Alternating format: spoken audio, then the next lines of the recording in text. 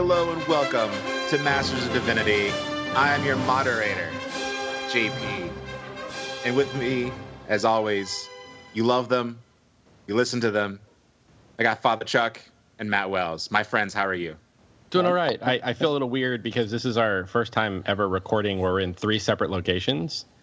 Yeah. And it's all because Matt decided to treat me like I'm patient zero because I'm recovering from the flu and he's terrified that I'm like going to give him some kind of disease. And so he like demanded today that I record from my own office so that I'm like 20, 30 miles away from him. Not some kind of disease. The flu. It's pretty clear. Did you not get your flu shot, Matt? Otherwise, you'd have nothing to worry about. I did get my flu shot, actually, but that's a little overprotective. Much. That's not how it works. First of all, your flu shot only reduces your risk by 40%, so you still have a pretty good risk of getting the flu. And the flu shot is derived from the 3, I believe, top most expected strains to be present, meaning if somebody gets one of the millions of other strains of flu, your flu shot is pointless. It only helps against the 3 common ones. It's still really funny that you've quarantined Chuck, though. I did quarantine him in Boca Raton. Well, I'm glad that we're talking about the flu because in this episode, to continue our little Halloween series, we're talking about death. Let's talk about 2016 for a second. Okay. First of all, there's this meme going on that 2016 is basically the Grim Reaper. Yeah, a lot of influential people have passed this year. David Bowie, Prince, Gene Wilder, Alan Rickman. Am I missing any? Anton Yelchin. Anton Yelchin. And some other greats. So the big so many literally so many that we forget. It's true. So the big meme is that like 2016 is killing all of our favorite people. However, I don't like this meme because I think it's a very sort of immature and childish way for our generation to approach the inevitability of death. Well, and it's just like it's randomly assigned numbers to the particular rotation around the sun that we have determined from a point in history and, in time that's loosely affiliated maybe with the birth or death of Jesus, depending on what you're doing. But like, it's just random numbers. It doesn't have a will. Right. It just happens. It's not like Final Destination. Yeah. Like lots of people die every year. It just so happens that this year, many of them were famous. Right. And the reason why I don't like the meme so much is because it sort of detaches the idea that death is a part of life. Right. So that's kind of what I want to talk about.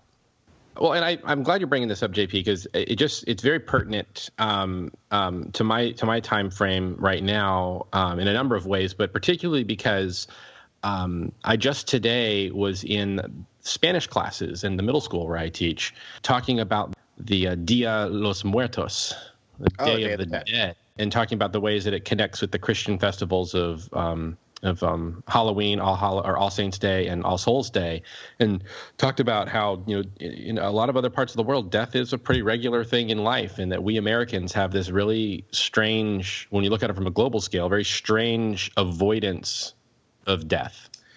That's very true. I was actually thinking about this today. I was thinking about the holiday of Halloween and its association with death, and how the evangelical church or any church, whatever, largely sort of separates itself from the holiday of Halloween, especially because death is a part of it. I think it's a great idea. I think that Dia de los... Is it Dia... I'm going to say it wrong. There are a lot of ways of saying it. There's the Dia los Muertos or the Dia de los Muertos. I think the idea of the Day of the Dead is a great idea. And I feel like it's something that is severely lacking in our culture. I think it's something that's severely lacking in our culture because if I know correctly, I mean, I haven't looked intimately into the Day of the Dead, but I know it's about honoring ancestors that have passed. Correct? Correct. I mean, it's 2 days. I don't know if it's universal across Mexico the way that it works, but November 1st is sometimes called the Day of the Little Angels, and that's the day that commemorates children who have died. Mm-hmm. And then there's the traditional Day of the Dead, which will be on November 2nd in that circumstance. But it's still, but then there's the vigil on the night before, which corresponds with our Halloween sort of idea. Right. I just think it's a good idea. And I think it's something our culture really needs. A day to remember those our loved ones who have passed away. Absolutely. What's interesting, though, is that I personally do remember family members that have passed on Halloween every year, at least for the past 5 years or so, because my grandmother on my dad's side of my family actually passed away on Halloween in 2009. Interesting. It was very emotional because we loved her very much. And she was sort of the matriarch of the family, but she was pretty old. She was in her 80s. She lived a very long and very awesome life. So yeah, it was sad to watch her pass away. And, especially on a holiday like Halloween that I love and cherish, most of my life. But when she passed away on that day, that the Halloween sort of took on a new definition for me. And what was interesting is the day she passed away, she was actually in hospice care in our house. She was in my room when she passed away. And later that day, we tried to just kind of do things normally. And we actually opened up the house for trick-or-treating. That she was already taken out of the house when we did trick-or-treating. But sweet way to scare some kids. But it was actually the first time I ever did trick-or-treating, like from the candy giver perspective. Okay. And it was just I feel like I experienced Halloween for like what it really should be. And it's sort of about confronting death, not like in a perilous nature, but sort of coming to terms with it. Yeah. And also remembering people. Well, what I'm really excited about, I'm really excited that I got this opportunity to talk with the 7th graders today in their Spanish class about the Day of the Dead. And I'm also excited because this is corresponding. So one of the things that we're doing is the Spanish classes are going to be building the ofrendas, the altars that are affiliated with it, with like the little skulls and everything, and like pictures of loved ones and the whole marigolds and all the stuff that goes along with the Day of the Dead. They're going to be building those on campus, which is kind of cool. Yeah.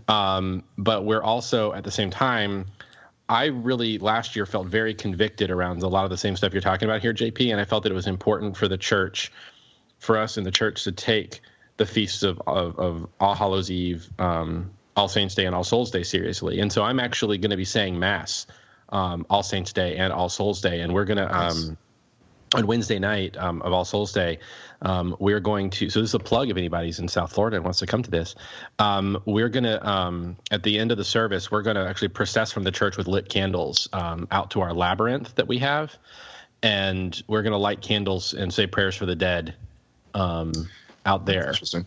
Yeah. Wow. So, like I'm gonna have a sandbox kind of thing for folks to stick the candles in, and they'll say their loved ones' names out loud. And, but we're gonna really try to do an effort around this because it really is important. And it's interesting from a church standpoint because things have changed so much. Like churches nowadays can't have cemeteries. Really? Yeah, it's a special designation thing. Only old churches that had them before are allowed to continue having them. And I know it's a continued issue. And there's like issues around churches even having columbariums, which is where ashes are interred. And so like new churches typically don't have cemeteries. And you go to an old church and you see the old cemetery outside the church. You walk in the front doors and you walk past the gravestones of people who were members of that church before. It's such a cool thing. Yeah. To sort of recognize the history and longevity of a place. And you get to see a visual reminder of these people who in a lot of ways are still kind of part of that community. If like you go to St. Paul's Chapel in New York City over by World Trade Center, there's this huge cemetery attached to it. And there's like famous Americans who are buried there because they used to pray and worship at that chapel. So that kind of stuff, we're missing that because we ignore death. We want to, we cremate people and we spread their ashes somewhere and we don't have a marker for them because we just want to get it done and out of the way so we can continue having a good time and not think about this really dark and negative thing in our life. Can I ask you guys something that's sort of a lighthearted question? Sure. Have you guys ever like just wandered through a graveyard before? one of our classes in PBA actually took us to do that. So I actually that's right. Yeah, I actually wandered through the graveyard with Father Chuck. That's right. And what's I believe he spent most of the time talking about Chuck Palahniuk, but that was a different discussion. So you know what's funny about that graveyard? True. The graveyard that Matt's talking about, it's located right next to where we went to school at Palm Beach Atlantic University, and the funeral home is right there too, like practically on campus. That funeral home's gone now, by the way. Oh, really? That's sad. Yeah, the family sold the building to the school, and now it is a parking lot. Well, it's funny because like this location, like with the graveyard right there and the funeral home in our middle of our campus, inspired a lot of stories from me while we were there. I'll just say real quick. One time I was I gave a tour to some prospective students. I don't know how I got on that. It was a terrible idea that anyone ever let me do that. But I convinced them that the funeral home was used for our pre-med students, for them to learn about like the human body, and that like it was like actually part of our campus. It's kind of funny. Yeah.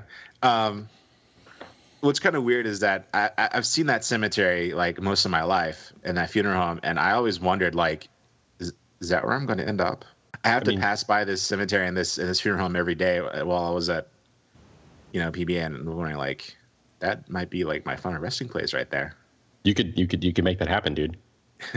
Probably. You could buy your grave plot now and have it ready. That's true. That's a little weird. I don't think I could do it. I'm not ready. But have you wandered through a graveyard before, Chuck? I mean, I guess the one cemetery or whatever. Well, other than that one, I'll answer the other two. Other than that one, I did up in North Florida. We have property out in the middle of nowhere called in Branford, Florida. And driving to the property one day, I noticed a sign that said cemetery pointing down like this dirt road through the woods. Mm-hmm. So I went to that one and wandered around a while. Y'all don't go down that road. Just to see the cemetery out there. So. From Pet Cemetery. Sorry. Go ahead. Sorry, Matt. So yes. So other than the one at PBA, that was a class field trip, I guess, to the cemetery. I wandered around that one also. And then there was one scavenger hunt with our youth group that wound up in a cemetery. So okay. Yeah, I've been in many cemeteries. Not only the one with Matt, but I've also been part of your job. Yeah. Well, I mean, a lot of churches. There's lots of churches that have had them. I also one of the things that I would do almost every year with my mom in the falls, we would go up to the Blue Ridge Parkway in North Carolina, outside of Maggie Valley.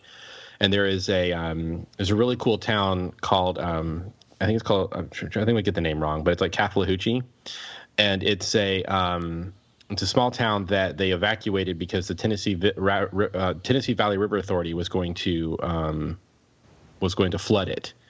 But then they decided not to. But they've preserved it as just sort of like a historical place. Anyway, you take all these little paths up in the hills, and you can find these cemeteries. You sort of happen upon them. Mm-hmm. And so that was one of my favorite things to do, was to like hike up these really steep hills to go visit these cemeteries that almost no one ever visits because they're so inconvenient. But a little small, like maybe 10 graves there or whatever. We also had a cemetery at my seminary in Virginia, and every year we would do on Halloween we would do a service in the cemetery to commemorate the dead. So I've spent a lot of time in cemeteries.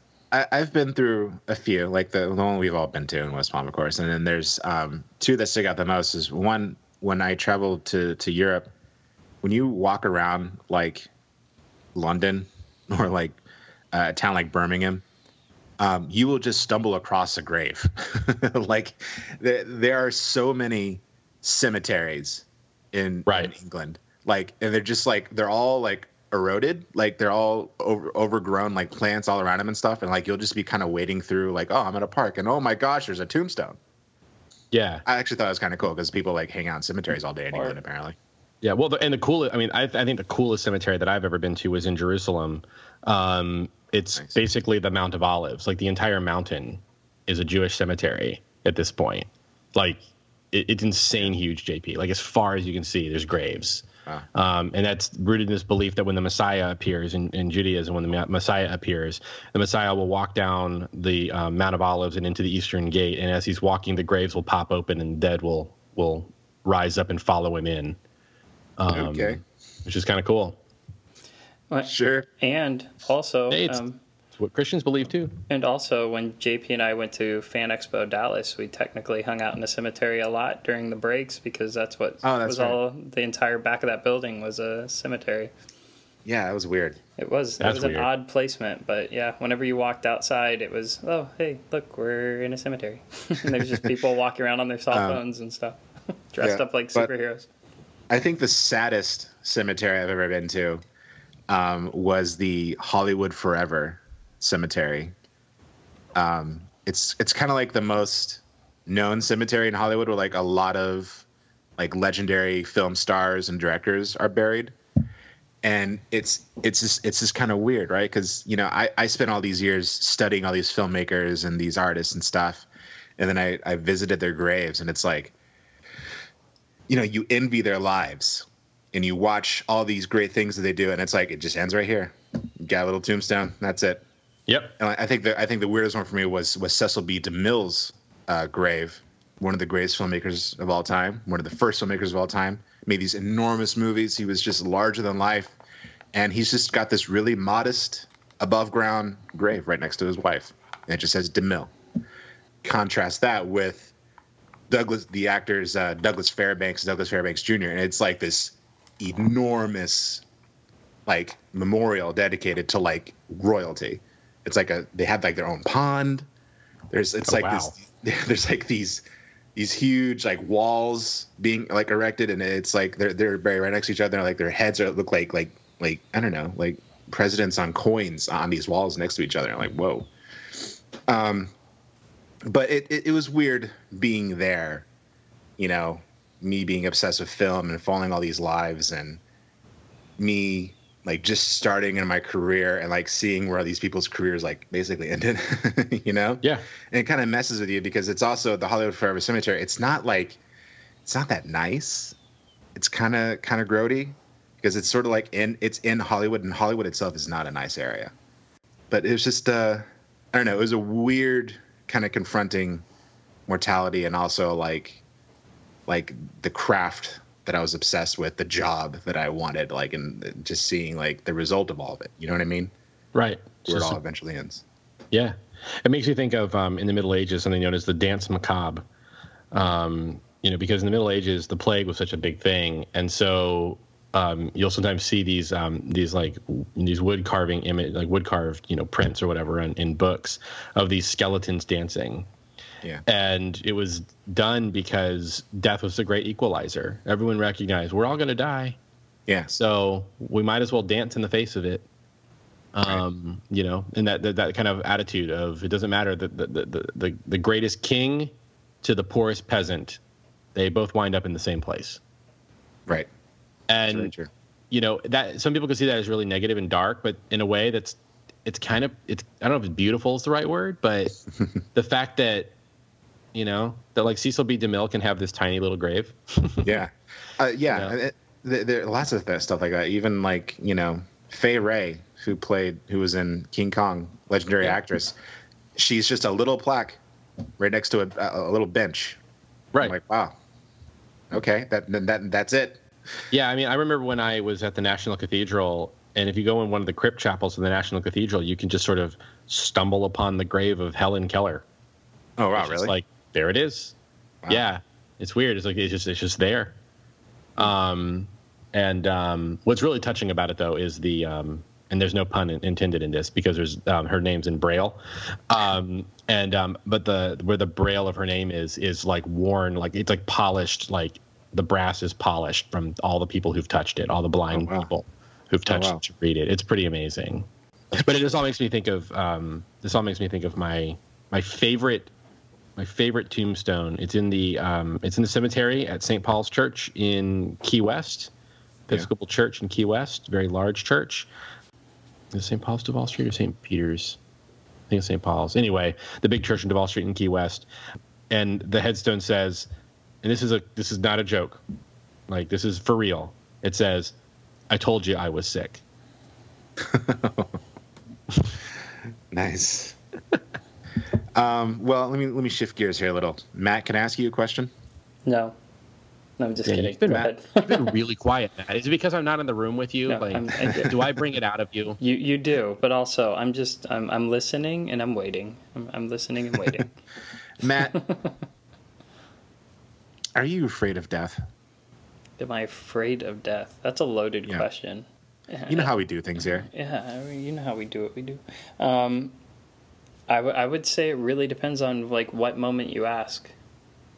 I think that's an ongoing thing in life where like you have these right moments. now, this minute, this second. Right this very second, I'm a little afraid that you like have a plan I don't know about, and that my death could be sudden. Pumpkins. I'm sitting in this office by myself. The lights are not working in the parking lot, so it is very, very dark, and inside and outside. So right at this moment, there could be a slight fear of death. I would say that it really does. It depends on like what moment in life you ask, and then also I think a lot of times what we're afraid of is the means of death is what scares us the most. Because death is almost too big for us to wrap our head around sometimes to even be afraid of. So it's more like we're afraid of how, like how's that going to happen? Like what's going to happen? Like when he's talking about sharks. He's afraid of I'm very afraid of that death by razor sharp teeth. Yes, here's one. Well, here's a better question: are you more afraid of when you'll die or how you'll die? Ooh, that's a good question. Oh no, I'm more afraid of how. That's definitely like if I'm gonna die peacefully in my sleep, I'm a lot less afraid of when that's gonna happen. If I'm gonna die violently, it doesn't matter when it happens. I'm afraid of that. So, yeah. What about you, Chuck? What? Are you more afraid of when you'll die or how you die? That's. I really don't know. I think I'm probably more afraid of when than how. Yeah? Yeah. Why? Because there's just so much, man. Like, there's so much life that I want to, like, experience. Mm-hmm. You know? Like, I want to watch my kids grow up. And, you know, I want to know what it's like to have grandkids. Like, I want to know, you know, I want to see, like, what crazy kind of stuff we're going to invent. You know? Maybe within our lifetime I'll get to fly to the moon or something. See, you got some FOMO going on, right? Some fear of missing out. Maybe, yeah. I mean, I think when I think about death, like that's the thing that kind of freaks me out. It's funny you mentioned this. 'Cause I was talking to Kane about this the other night as we were both trying to sleep, and it's like what really like rocks my brain is the idea that like there's all this cool stuff that I know that we have potential for as a human race, and much of it I'll not get to experience. You know, like we very well could have like an entire like we could basically have Star Trek, right? Like that could happen. You know, Star Trek takes place like 300 years from now. So like I'm not going to live to be, 400 years old. I'm not going to be able to experience that. You could also be missing out on nuclear winter. So, I mean, that is true too. That is true too. I can make a political joke and I'm not going to make it. November 9th. There you go. Or 29th. I mean, there's a lot of bad too that we could miss out on. I think of the movie Interstellar, which deals with the idea of humanity basically running out of food. Yeah. What are you laughing at, Matt? If you honestly need to know, JP's smelling himself. I smell. I smell today. Do you smell like death? He's just like while you're talking. It's smell. I'm sorry. I don't mean to distract you guys. I didn't. No, the thing is, I'm like smelling. While you're doing that, I'm not even paying attention because like it's so weird for me to like stare at this computer screen because I can see my own reflection, so it's so distracting. So like I'm staring at this friggin' baseball on my desk. Nice. But anyway, yes. So I think I'm probably more afraid of when than how. I'm afraid of both. I'm afraid of it all. I don't want any of it. So you're afraid of death? Yeah. You, the horror guy, you, the Halloween fan, you, the person who thinks it's so important to like focus on this stuff because it lets us depower death a little bit. You're the one who's afraid of death. It is. I think it is. And I think maybe that's why I do all that stuff. Yeah, it's. I think it might be. It's probably because it's my greatest fear. I mean, there's some other attachments to it. Like I'm actually more afraid of dying alone than anything. That's actually my biggest fear than just actual dying alone. I remember I had I experienced my first panic attack like 2 years ago. Yeah. And I was sitting in this very office where I'm at, actually in this chair when it happened. And my parish administrator had gone home. So I was alone in my office. Mm-hmm. And, Cana is at my house, which was at the time 30 minutes away. And I just remember like having this panic attack and I didn't know what was happening to me. Like I thought I was maybe having a heart attack or something. Mm-hmm. And I just remember sitting in my chair and the thought occurred to me that was like, the thing that ran through my mind was, if I'm dying, I think it was like a Friday too. It's like, it's going to be several days before anyone finds me, like it just like, and just like that thought of, yeah. So I don't know if this is really morbid. Maybe we don't have to share this on the episode, but no, this is what the episode is about, man. We're going to get morbid. I had that. So I know that fear, man, that like idea of like dying alone, of like just no one being there, no one to say goodbye to. Like that's a really, really scary experience. Yeah. Matt, you were going to say something? No, I was just going to say you can find a little comfort in the fact that I don't think it would have taken several days for Cana to drive up to the school to find out what happened to you. That's true. But I think the idea of having to be found in some maybe like potentially undignified place, like just sort of like someone having to walk into your office and find you sort of like slumped over your desk or, like falling out on your floor. Like, I don't know. That's just a really horrible thought. Yeah. So. Well, and I think JP's interest in horror movies and stuff while being afraid of death, it fits nicely, JP, into the conversation from that episode of Black Mirror with Playtest, where the guy is talking about why we enjoy being afraid. And he's like, because at the end of it, you're like, I'm still alive and I'm still here. And it allows you to feel more alive because you confronted your fear in a setting that didn't actually have power to do anything to you. Playtest? Your nightmare on screen? It wasn't just like the idea, just that the things the character confronts is like a million things that I feel like I confront with all my anxiety and stuff. Like it tapped into like all of my deepest, darkest fears, including spiders. It might have been even spiders. I've not yet watched Black Mirror. Oh, you should, man.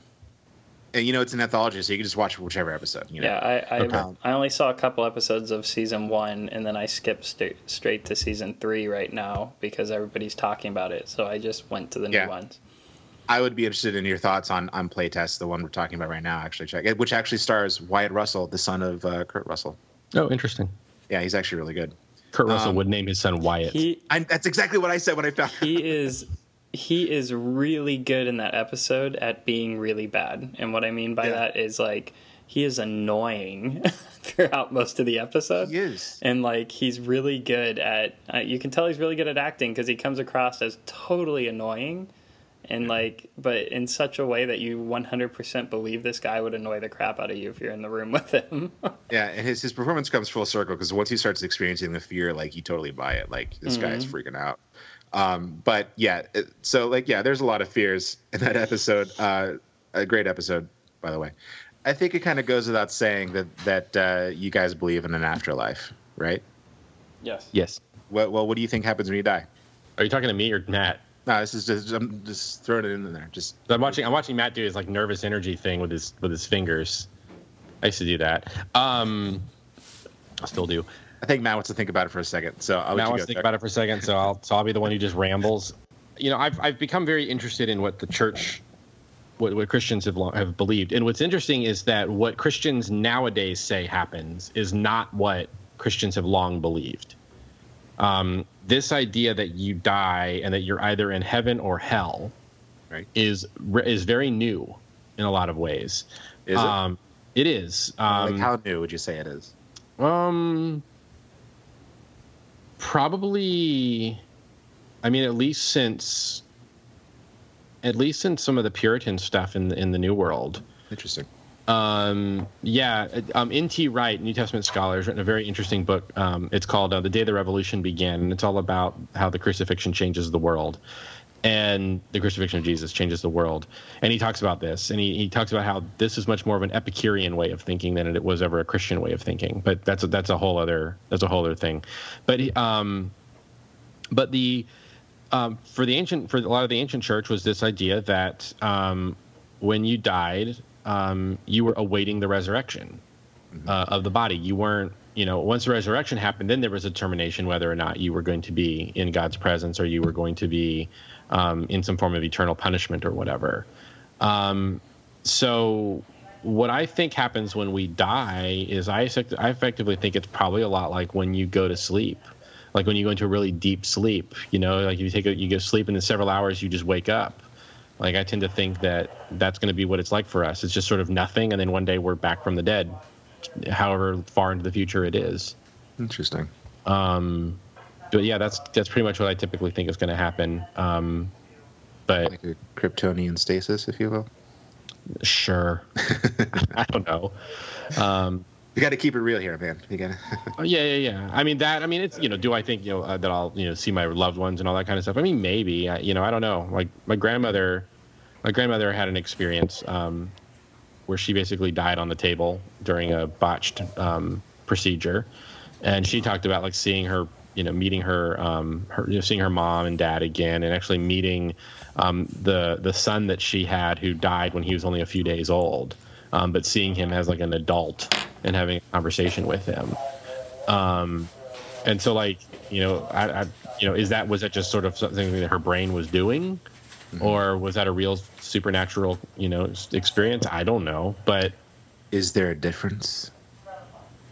That's a very good question. What about you, Matt? What do you think is going to happen once you die? Well, I definitely believe in an afterlife. That's part of the faith that I take very seriously and hold to, and the hope that I have, which is why I believe that we don't need to be as afraid of death as we are, because there's a hope after. But I believe probably something that's different than a lot of people in my circles would say. I believe that the afterlife won't look as different as people think as what it is now. I think that we were placed here and created to live here and meant to grow and thrive and take care of the world and order it. And I believe that the Bible ends with a depiction of a city, a new city, giving the idea that it does progress and move forward. So I think life after death will look a lot like life right now, just minus the negatives, in my opinion. Yes. So it'll be life the way it was intended to be. So, but I think it'll look very similar. I think we'll be shocked at how much it will be normal. I think that our day-to-day existence won't look very different, other than the fact that it'll be the way it's intended. There will be no negative aspects to it, no selfishness or arrogance or pride. It'll just be that Star Trek that Chuck is waiting for. I think that. So see, Chuck, you won't miss out. You'll be here anyway. Yeah, I was saying. I think it's like. I mean, think about like I like to imagine this, like Matt, because I agree with you that I think what the picture that's painted in the Christian scriptures is that it's very much like our existence, just perfect, right? Like all the crap is just gone. So like you don't die. So there's no constraint of time on you. You don't have to eat. You can eat if you want to, but it's not necessary. Like, how does that, just those two things right there, like you don't have to fight for resources. You don't have to fight for scarcity. There's no scarcity anymore. Like, how does that change everything? That is an incredible way of thinking. Yeah, but that's what I think too. Like, if you look at Genesis and how the world was created, God's intention for us was to live here, and there was always the. I mean, he creates man and woman. He creates humanity, and then he places on them the call to go be fruitful, multiply, to care for the world and order it. So I think things like business, caring for the world, ordering of goods and services, these things are built into our very creation, and therefore are part of what we were meant to be. So what I think life after death is like is it's almost, and I realize I think of it as almost like an endless cycle of life without death at the end. It's just life. I mean, the garden that we were placed here on, the earth that was created, was meant to grow, to change. Because we think of, like Chuck said, he believes it's going to be a lot like what it is now, just perfect. And we have this false idea, at least in Western culture, we have this false idea of perfection when it comes to things like this as being like static, meaning when I reach perfection, it stops there because I'm perfect. I'm perfect. You can't get any better than perfect, so it stops. But the garden was created to grow, created to change, to go through seasons. The trees were created to bring forth new trees with same fruit. So perfection was for it to continue and thrive. That's what perfection was, for it to grow, to thrive, and to carry on. So I feel like that's what we'll be doing. We'll just be living a life that's free of all the things that separate us from what we were supposed to be. Yeah. So it'll be unified. It will be purposeful. It will be taking care of one another. Everybody's needs met. Goods shared equally, while the planet itself is completely cared for and thrives. And it's just everything working the way it was intended to work. And I think it'd be pretty amazing. Yeah, okay. But, I mean, we're not going to turn into, like, cocoon aliens, right? No cocoon aliens. Can I confirm that from the both of you? Like, Chuck, you're a man of the cloth. Matt, you work in church. Can you confirm for me that we're not going to turn into cocoon aliens? At least my interpretation of Scripture, I would say that you're safe to not worry about cocoon aliens, but there could be somebody that interprets something differently, and you'd have to ask them where they got it from. I mean, I don't think so, but I mean, St. Paul does say that the resurrected body will be as different from this body as a tree is from the seed from which it sprouts. So, like, I don't know, man. Like, you know, maybe this is why I'm afraid of death. Maybe this is why I'm afraid of death. I don't want to be a cocoon alien. Darren Aronofsky, man, like, you know, in Noah, he depicts Adam and Eve, perfect humans, as basically cocoon aliens. So it's possible. I don't like it, sir. I don't like it. Don't like it. You'll like it when it happens to you. I should tell the audience. When I was very young, little boy, there is a movie called Cocoon that was very popular in the 80s. It's a great movie. Starring the incomparable Wilfred Brimley. Jessica Tandy, and, of course, Steve Guttenberg. Oh, the Goot. And I won't go into talk. You know what? Look it up. You have the internet. Look it up what Cocoon is about. But they're aliens, and they look like people, very attractive people, and then they take their skin off, and they're like these glowing, floating, celestial bodies. And I watched that for the first time when I was a kid, and it scared me a little. I was watching it with my mom, and my mom looked at me, and she said, "That's what we're going to look like in heaven." And it scared me. It really... Wait. I didn't know part about it. They need to clarify. Are we going to look like these floating celestial bodies, or are we going to look like the attractive human beings? Because that makes a big difference here. Let's see which one. The floating celestial bodies, the one that gave me nightmares, Matt. when it looks through the closet, like between like the slats at. Yeah, when Steve Guttenberg was looking through the aisle, and then there was a very attractive woman, and then she turned into a monstrosity. Yeah, I've never seen it. It's a glowing monstrosity. Do you want to know my favorite thing about Cocoon? What? If you buy the DVD, in the extras menu, you can find Cocoon 2: The Return. The sequel is an extra. It's like The Fly and the Fly Dude. It's the same thing. Yeah. Right, and also Teen Wolf 2 is a menu option in. I don't know. You know, there's something very unsettling about this for me, and I don't know. I don't know if it's. Here, Can I tell you something? You actually, I think one of these days we should talk about the rapture. I used to be terrified of eternity. Like, I used to have these, like, there'd be these times where I'd be driving with my mom, and I'd be like looking at a sunset, and for some reason, like, that was the image of eternity for me. It's just like eternal sunset, and like I would be terrified of the idea of eternity. I don't know why. It was just such a huge concept for me. But I think ultimately what it was that I was afraid that I wasn't going to like eternity, and I was going to be stuck with something that I didn't like. That's sort of a fear for me too. Yeah, like my pastor, this is a joke I probably made before in a sermon I've preached, but like my pastor growing up used to say that that heaven was going to be like a Baptist church service that lasted forever, and that sometimes I heard that too.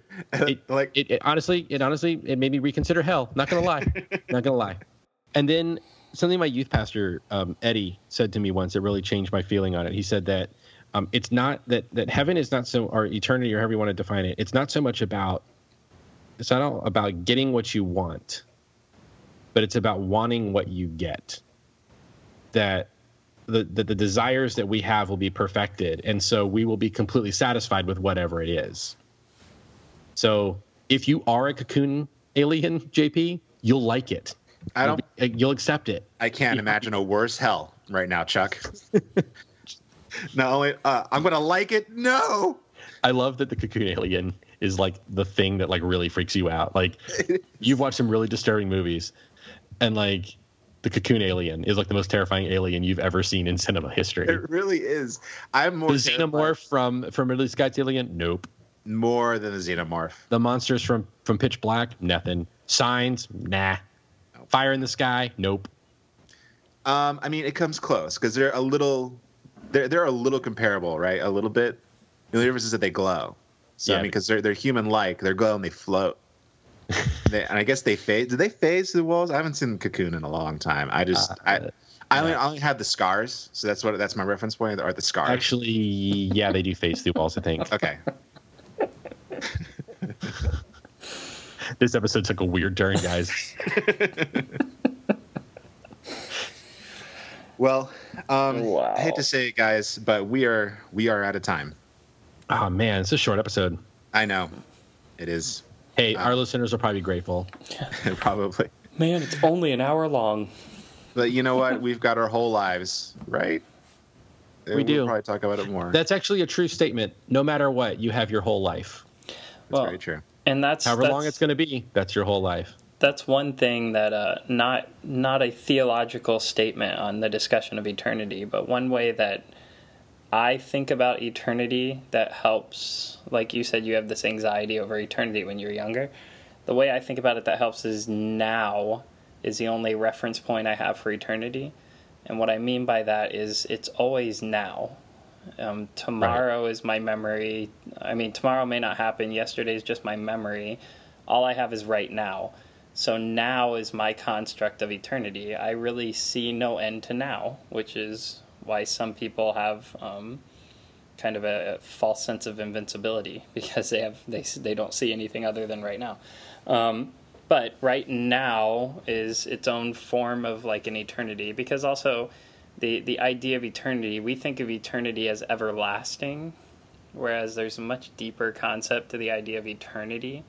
I believe as far as the afterlife in the Bible, I do believe that eternity is everlasting, but I also think that eternity is more than that. It's this now. It's this time that almost transcends time. It's kind of like the only kind of concept I can give you is like when you sit in class at school, when you're in high school and you're watching the clock, and each minute felt like 6 hours, and then you go home and you're doing something fun, and an hour goes by like a couple seconds. That's kind of like this almost idea of like eternity, how it works, is it's this concept, this construct outside of like our idea of time itself. So now is the way I understand eternity. So the choice I make now, what I do now, what I take part in now, if they're things that fill me with life and things that work toward my purpose, then that's an eternity that I could be like, oh yeah, man, I could see this going on forever. If I'm taking part in things that cause suffering or hurt me or cause anxiety, then I would go, oh, this is an eternity I wouldn't want to be a part of. So if you think of now as your construct of what eternity is like, I think it's also a way that you'll see your life take a different path, go in a better direction. Right. So it's very nice. Eternal quality is what it is. Yep, quantity. Right. So I wanted to talk about this book. There was also an article called the 5 Regrets of Dying. It was written by this nurse who was a hospice nurse. And she stayed with a lot of people who were in their last moments. Some of them were alone, some of them were family, but she was usually the last person they saw. And she met so many of them, she thought that she would ask them, like, what do you regret the most now that, you are where you are? And she wrote a whole book on this, and I would love to read it. I haven't read it, but there's articles and stuff about it. This one's from the Huffington Post, but I think it'd be good to kind of end it here by saying that, we can't really control. I guess we could control how we're going to die if we could just kill ourselves right now if we wanted to. But for the most part, we can't really control when or how we'll die, but we can control how we live. And I kind of want to just end it with these 5 regrets that this nurse discovered while working with these people. So number 1, she said, I wish I had the courage to live a life true to myself, not the life others expected of me. Number 2 was, I wish I hadn't worked so hard. Number 3 was, I wish I'd had the courage to express my feelings. Number 4 was, I wish I had stayed in touch with my friends. And number 5 was, I wish that I had let myself be happier. So these are not like that difficult, Right. They're very simple. They're not very complex, but they are all things that we totally do take for granted in our day-to-day lives. But I think that they're important to think about. No, totally. Yeah, so I just thought it'd be nice to end it there. That you may not be able to control when or how you die. You might be afraid of it, maybe you're not, but you can control what you do today and tomorrow. Absolutely. So, thank you so much for joining us. Join us next week about my ongoing LaCroix addiction. Be talking about that. I'll be entering rehab pretty soon. Now, we were... This one's kiwi and watermelon, by the way. Yeah? Pretty good. I've heard good things about the coconut one. I've been kind of curious about that. Ooh, what? Yeah. Oh, no. Okay, I'm not going to rehab. You said no. So quick question for the sake of our listeners. Okay. I know that we wanted to do a Halloween episode, just an episode on the subject of Halloween. Mm-hmm. Are we going to do that next week? Yes, we are. That will be our last episode for October will be our Halloween discussion. But yeah, join us next week where we actually will be talking about Halloween and everything that's awesome about it.